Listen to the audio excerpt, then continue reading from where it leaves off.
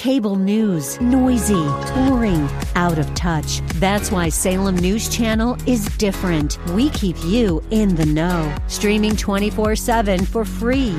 Home to the greatest collection of conservative voices like Dennis Prager, Jay Sekulow, Mike Gallagher, and more. Salem News Channel is unfiltered and unapologetic. Watch anytime, on any screen, at snc.tv and Local Now Channel 525.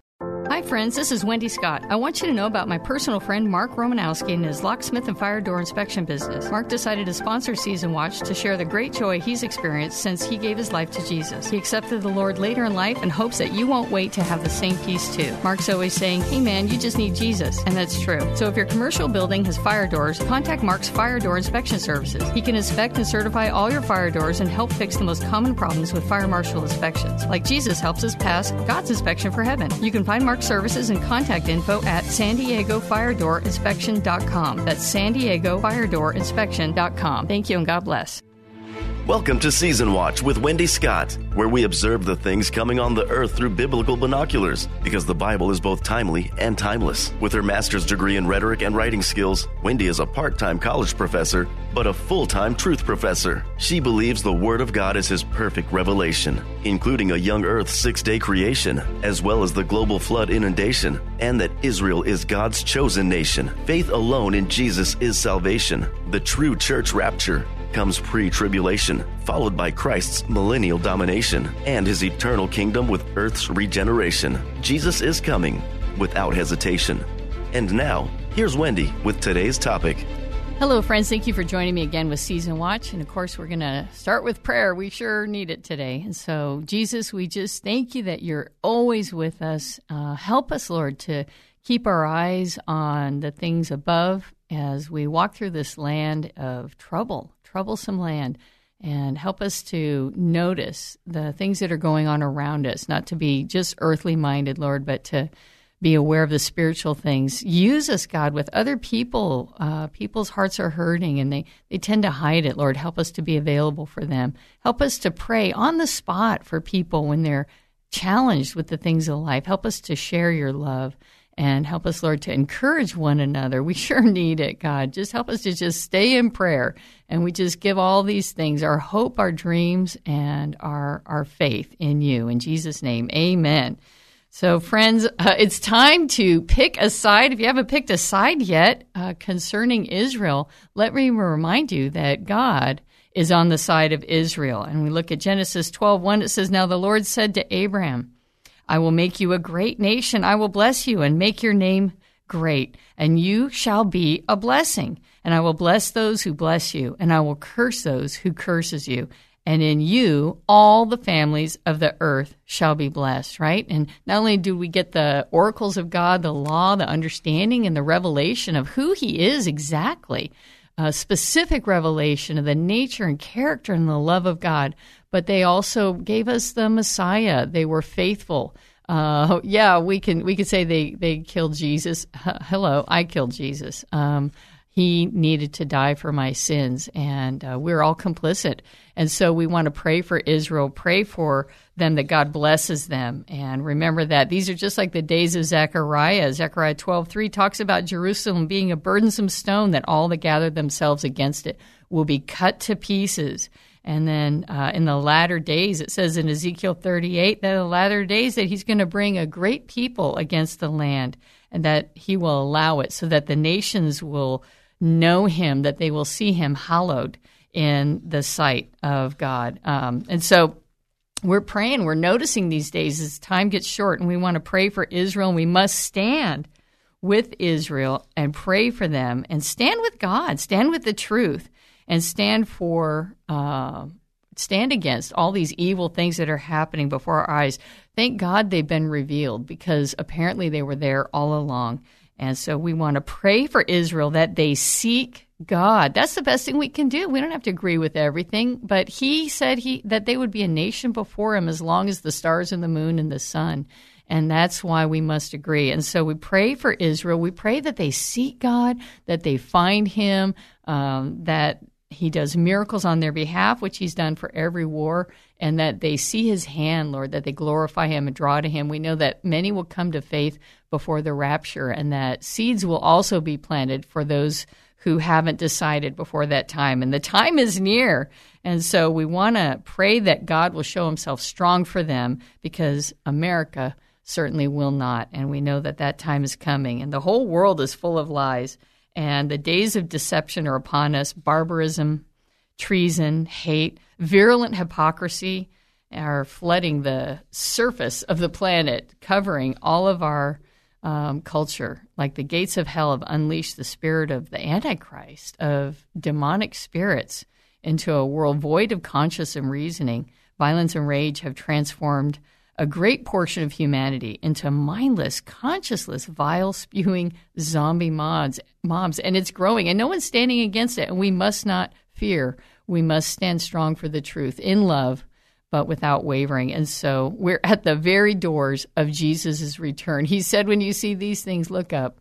Your redemption is near. Pray you're worthy to escape all these things and to stand before the Son of Man. And so, friends, fasten your truth belts, as today we continue our series, The Bible Defends Itself, the Genesis Flood, as in the days of Noah. This is part 2. And so last week we read the flood account in Genesis 6 and 7, and from it we derived details of God's clear instructions concerning the ark's construction and what animals to bring on. It was very specific.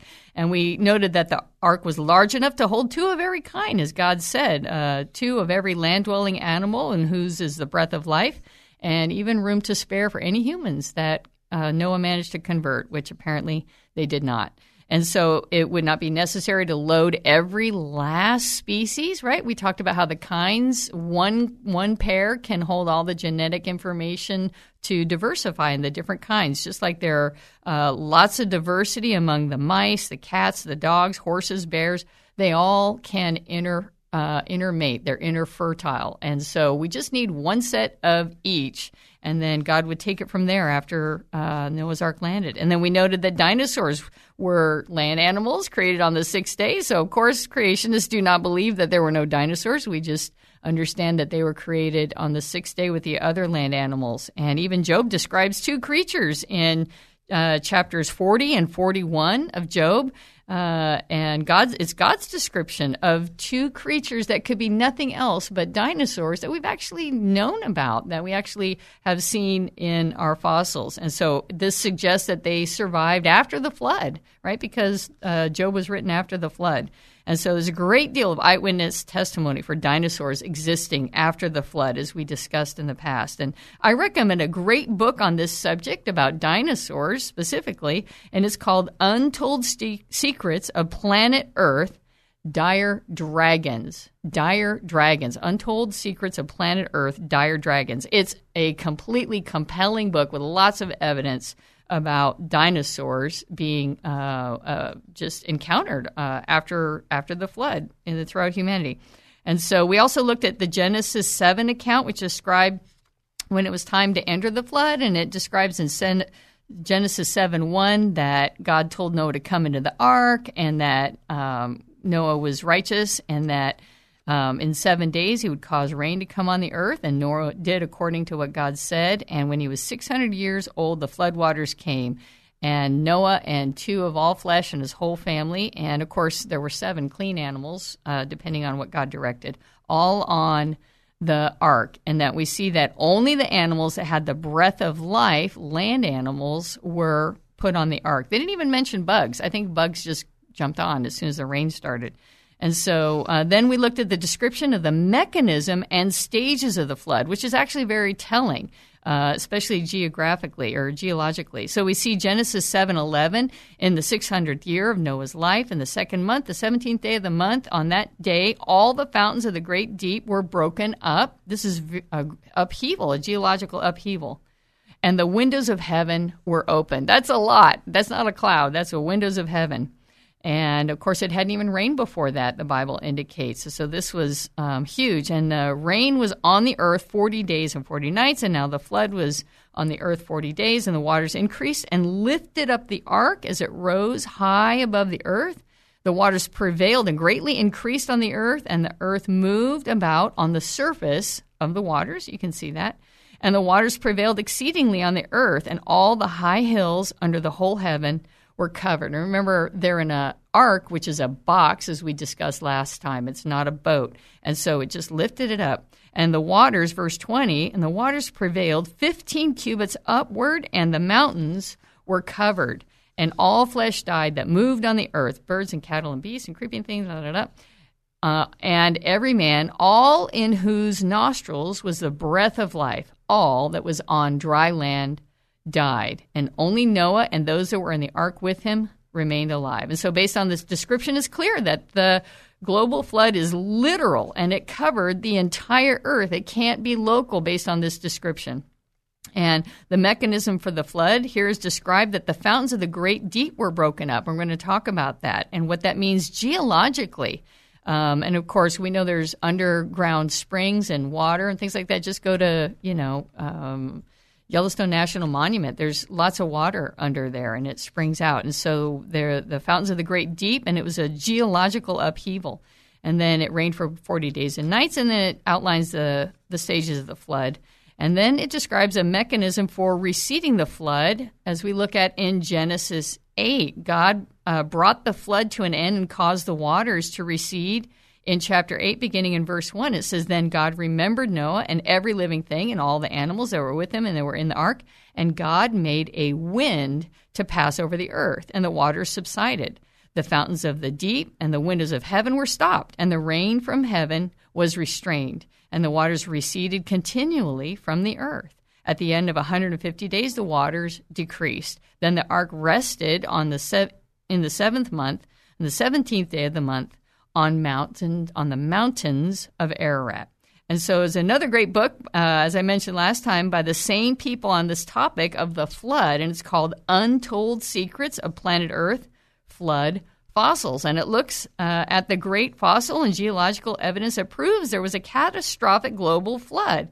And it also gives eyewitness testimony, which is very interesting, from several sources about seeing the ark and the descriptions of it on Mount Ararat, or the mountains of Ararat. And it's very compelling. And so we don't need an ark to believe it's true. We can see all the evidence for it, but it's a cool idea. So I recommend Untold Secrets of Planet Earth, Flood Fossils. Go get that. It's great. It's a great witnessing tool for skeptics, too, because once you look at it, you're like, okay, I guess you're right. So I recommend that. But then if we note in verse 1 describes that God made a wind to pass over the earth. So it's a mechanism God used to help the waters subside. And so we can see that once before the flood, there had been a temperate atmosphere, and likely held up, restrained in the atmosphere was most of the water.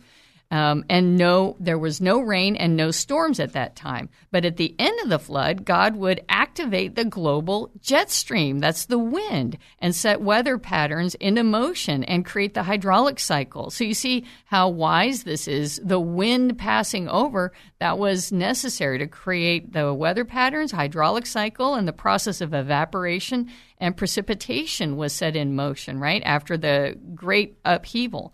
And so we looked at Psalm 104 also for the specific geological mechanism that God used to remove the waters from the earth. And we see in Psalm 104, beginning in verse 5, it says, You who laid the foundations of the earth so that it could not be moved forever, you covered it with the deep. It means deep water, as with a garment. The waters stood above the mountains. So this is a recounting of the flood. And then at verse 7 it says, At your rebuke they fled away. At the voice of your thunder, they hastened away. They went up the waters. As the mountains arose, the waters went down into the valleys to the place for which you founded them, right? So God created mountains, caused mountains to suddenly rise in the geological upheaval at the end of the flood, caused mountains to suddenly rise.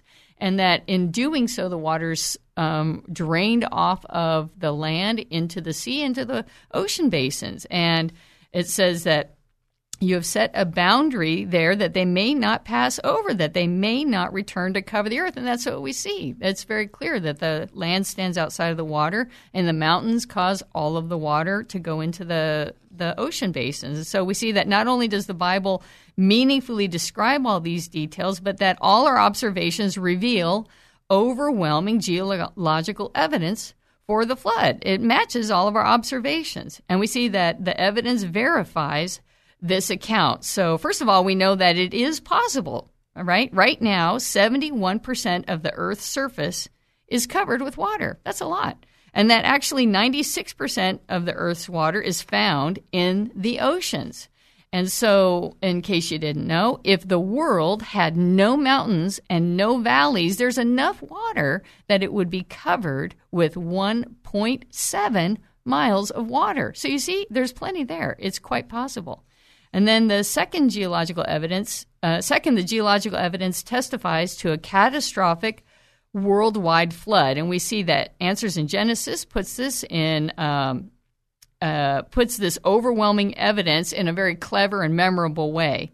They say, millions of dead things buried in rock layers, laid down by water all over the world, right? That's their little chant that they use to remind people of all the overwhelming evidence. And so if we take a look at what it takes to create a fossil, is that it has to be rapidly buried as a specimen in waterborne sediments before it can decay. So it has to be a rapid process. And we see tons of evidence that all of these fossils that are encased in these waterborne sediments all over the world, that they're frozen in time, that they haven't even decayed yet.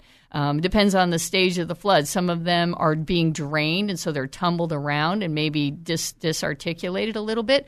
But the ones that are just laid down in sediments initially, we've got amazing detailed finds. I mean, they've got impressions of not just fish and the things that they're doing, but lots of soft-bodied things like jellyfish, and we've got lots of delicate things like flowers and every kind of thing you can imagine. That's because it was suddenly covered in waterborne.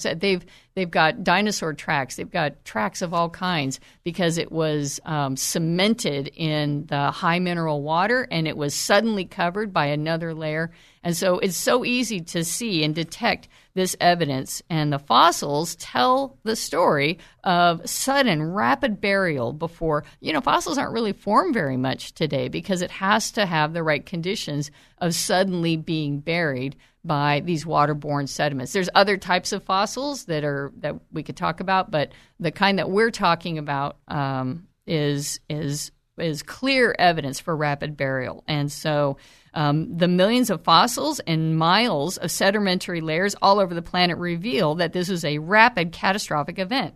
And hundreds of mass fossil graveyards exist. They're found all over the world. They collect and entomb dozens of specimens in one place. Fish, giant dinosaurs, like Dinosaur National Monument. They've just got so many examples of. In one place, there's like 300 mesosaurs, which are like, like a cow size. 300 mesosaurs buried at once in one time, and they're trying to explain this. That a creek overflowed its bed. No, this is catastrophic. Giant dinosaurs, articulated at times. Giant.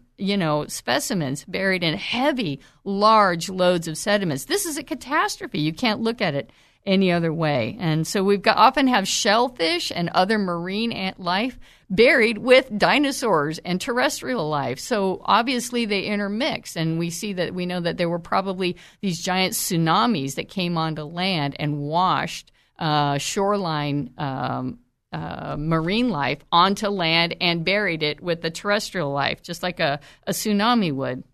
We also find interesting evidence like polystrat fossils, which are common, and that's like a longer fossil specimen, like a tree or a whale, buried upright through the geologic layers that have been identified by evolutionists as representing different geological eras. And it's buried upright in there, like it could wait around for 100 million years to get buried. Do you think a tree can just sit there? No, it was upright because it was buried in ongoing processes of the flood. There's no other way to explain it. And there's like thousands and thousands of examples of polystrat fossils that straddle two geologic eras separated by millions of years. That's impossible. A tree just can't sit there like that, and we know it. It just defies logic, what they're trying to tell us. All we have to do is investigate.